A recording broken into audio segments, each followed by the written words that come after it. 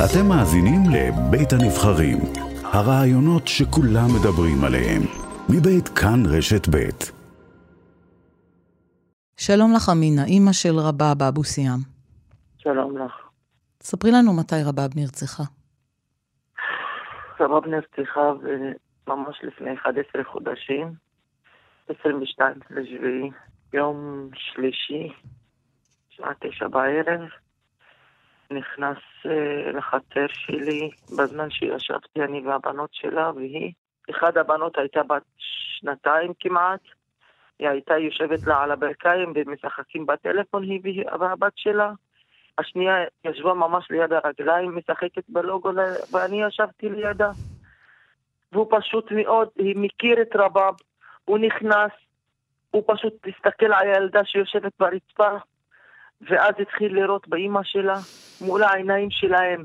היא תקופיפה, הגנה על התינוקת, וזה היה במצלמות שמתעדות הכל. מה אפשר להגיד יותר גרוע מזה? ומאז אני רק מחפשת צדק לבת שלי עם הממשלה, החוק המסריח של ישראל, שאומר אין ראיות, שמעלים עין מכל פרט ופרט שאני נתנתי הוכחות על הרוצח. מאז אני רק מנסה שהבת שלי תנוח במשכבה, שהרוצח מסתובב לי מול העיניים כל יום, מחייך לי בפנים, מאיים עליי, על הילדים שלי. אני חיה במסוכנות רבה, שתדעו לכם, כאילו, אני הבאה אחרי רבה, ושום דבר לא עוזר. את קמה כל בוקר בתחושה, והולכת לישון כל לילה בתחושה, שאת הבאה בתור. אולי אני, אולי הבנות שלי גם. זה אותו כיוון. אני והמשפחה. ואת יודעת מי הרוצח? את רואה אותו? ואת אומרת, לא עוצרים אותו לעזאזל? אני רואה אותו כל יום. איך את בטוחה שזה הוא? כל יום. ותשמעי, רבבה הייתה מאוימת במשך שנה שלמה מהגרוש שלה. היא הייתה מאוימת במשך שנה מהמשפחה שלהם. והיה לה תיק במשטרה, והמשטרה ידעה שרבבה מאוימת, אבל הם לא עזרו לה. הם הפקירו אותה. הם אמרו לה, תשמרי על עצמך אם את לא רוצה להיכנס למקלט. הם רוצים להכניס את רבב למקלט, לא להכניס את הרוצח לכלא. זה שונה לגמרי. אם אני מאוימת עכשיו, ואני רוצה ללכת למשטרה להתלונן, הם ישימו אותי במקלט. מה, זה הגנה עליי?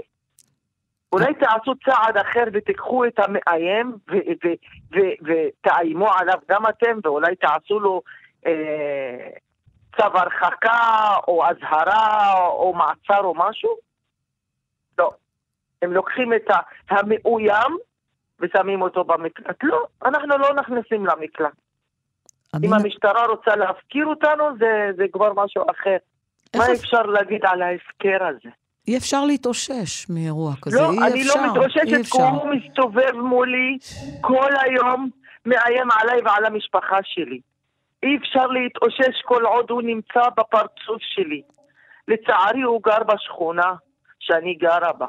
ואיך שאני יוצאת מהרכב, הוא מול העיניים שלי. מה אומרת המשטרה? שעד היום כמעט שנה לא פענחה רצח של אישה בלוד. את רוצה שאני אגיד לך את האמת? כן. המשטרה לא רוצה לפענח. מה זאת אומרת? המשטרה לא רוצה לעבוד. מה זאת אומרת? למה? זאת אומרת שהתיק של רבב כמו כל תיק אחר, שמים במדף. למה? זהו. למה? שלב ראשון, חוקרים, ואז זה בצד. נקסט. מחכים לרצח הבא. אבל למה, אמינה? למה שלא ירצו לסגור את התיק הזה ולהכניס את הרוצח לכלא? אם זה חוזר על עצמו יום. למה אני צריך לעשות עבודה קשה בשביל רבב שנרצחה לפני שנה, ולא בשביל אישה שנרצחה לפני שבוע? זה אותו דבר. כשאת שומעת שהמשטרה אומרת שהאוכלוסייה הערבית לא משתפת פעולה, מה את עונה להם? כי במקרה שלך זה בדיוק ההפך. סליחה, אני שיתפתי פעולה. ואני הלכתי למשטרה, והתלוננתי על הבעל של רבב. רבב התלוננה, אני מאוימת. המשטרה ידעה שהיא מאוימת מהמשפחה. יש הקלטות שהקצין אומר לה, רבב, את בסכנה, יש לנו מדע מודיעין אומר שאת בסכנה, אל תגיעי ללוד. סליחה, אבל הרי יש לכם כבר כלים בידיים. יש לכם כבר קצה חוט. אני לא מדברת על רצח שלא יודעים מי זה ולמה זה. אני מדברת על רצח ידוע מראש. ידוע מראש מתוכנן. הרי היה לפני כן ניסיון רצח לרבב. והמשטרה לא עשתה כלום. היו יריות על האוטו של רבב, ריססו אותו 4 חודשים לפני הרצח. ואף אחד לא עשה שום דבר.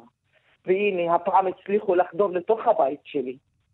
הוא מכיר את הבית, הוא מכיר אותנו.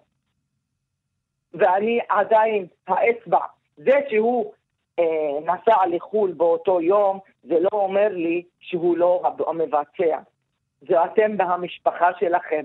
זה שאני משלמת כסף לרוצח, זה אותו סיפור. מה ההפרש? זה שאתה משלם או שאתה מבצע? זה אותו סיפור. אתה רוצח, ואתה יודע שאתה רוצח, ואתה רצחת אותה, אבל המשטרה לא תעשה כלום. מה שלום הבנות? הבנות במצב קשה לאובדן אימא, אבל הן מוצאות את עוד 5 אמהות בבית שמטפלות בהן טוב מאוד, אני והדודות שלהן. אז אנחנו לא נותנים להם כל הזמן כאילו מצב שירגישו יותר גרוע ממה שהם מרגישים. אנחנו מחבקים, אנחנו מלטפים אותם, אנחנו נותנים להם הרבה. והאבא מבקר אותן? הוא יכול לראות אותן? הם אצלו לפעמים? כי אני זוכרת אחרי הרצח שהוא רצה שהם יעברו אליו. תראי, זה בינתיים בית משפט, והוא מבקש את האפוטרופוס של הבנות, הוא מבקש לקחת אותם, ואנחנו עכשיו בתהליכי משפט. אני לא יכולה לדבר על הנושא של הבנות, כי זה אסור. אני רוצה לשאול אותך לסיום, אמינה. יותר מ100 נרצחים בחברה הערבית, רק מתחילת השנה. רבב נרצחה בשנה שעברה. מה את רוצה להגיד לחברה כולה, לחברה הישראלית כולה, בנקודת זמן הזו? את אימא של רבב אבו סיאם. תגידי, אני אגיד לך דבר אחד, תשמעי. רבב נרצחה, ולמחרת הכל נשכח. את יודעת למה? למה? כי כולם האנשים שגרים בסביבה של הרוצח, משתפים פעולה בזה שמחייכים לו ברחוב, מפחדים ממנו, נותנים לו להיכנס למכולת, נותנים לו להיכנס למקומות שלהם, לבית שלהם, אז זה נותן לו יותר דחף לעשות את זה עוד פעם. זה שאני נותנת לרוצח, ואני יודעת שהוא רוצח, להיכנס אליי לבית, לשתות אצלי קפה, לדבר איתי, לדבר עם הבעלי, לדבר עם הילדים שלי, להיכנס לחתונות שלנו, להיכנס למכולת לקנות, להיכנס לכל מקום. ואני יודע שהוא רוצח, והוא רצח את השכינה שלי, או החברה שלי, או הילדה שאני מכירה. פה הטעות. שהם מפחדים, אבל הם לא יודעים שיבוא יום והם יחוו את החוויה הנוראה הזאת. אני לעולם לא חשבתי שאני אחווה את הדבר הזה. לעולם. רבב הייתה מורה למופת, מחנכת 9 שנים, אמא לבנות. בחיים לא חשבתי שבגלל שהיא הייתה חיה באלימות 10 שנים אצל בעלה, הוא היה גבר אלים, ועדיין אלים. אבל זה שהיא ביקשה גירושין בגלל האלימות שלו, לא נותן לו זכות לרצוח אותה. או את איתי, או את לא עם אף אחד. הוא עשה את עצמו אלוהים, ורצח אותה, ולקח את הנשמה שלה, והילדים שלו יתומים. בשביל מה? זה אגו כברי. אני מאשימה את כל מי שידע ושתק. אני מאשימה את כל אלה שראו ושתקו, ושיתפו פעולה. את יודעת למה זה חוזר על עצמו? כי כולנו שותקים, כמו שאמרת. הערבים לא משתפים פעולה. ולא ישתפו פעולה. כי הם מפחדים, וזכותם לפחד. אבל אני לא יכולה לשתוק על הבת שלי. כי מי שנרצחה זה הבת שלי. והבת שלי זה לא הבת של השכנים. זה הבת שלי. אז הכאב כפול עצום. זה אש שהבעירו בתוך הלב שלנו שלא תכבה לעולם. עד שהוא ייכנס לכלא ויקבל את המעצר שלו ואת העונש על מה שהוא עשה. אמינה, אמא של רבה באבו סיאם, תודה רבה לך על השיחה הזו. תודה לכם.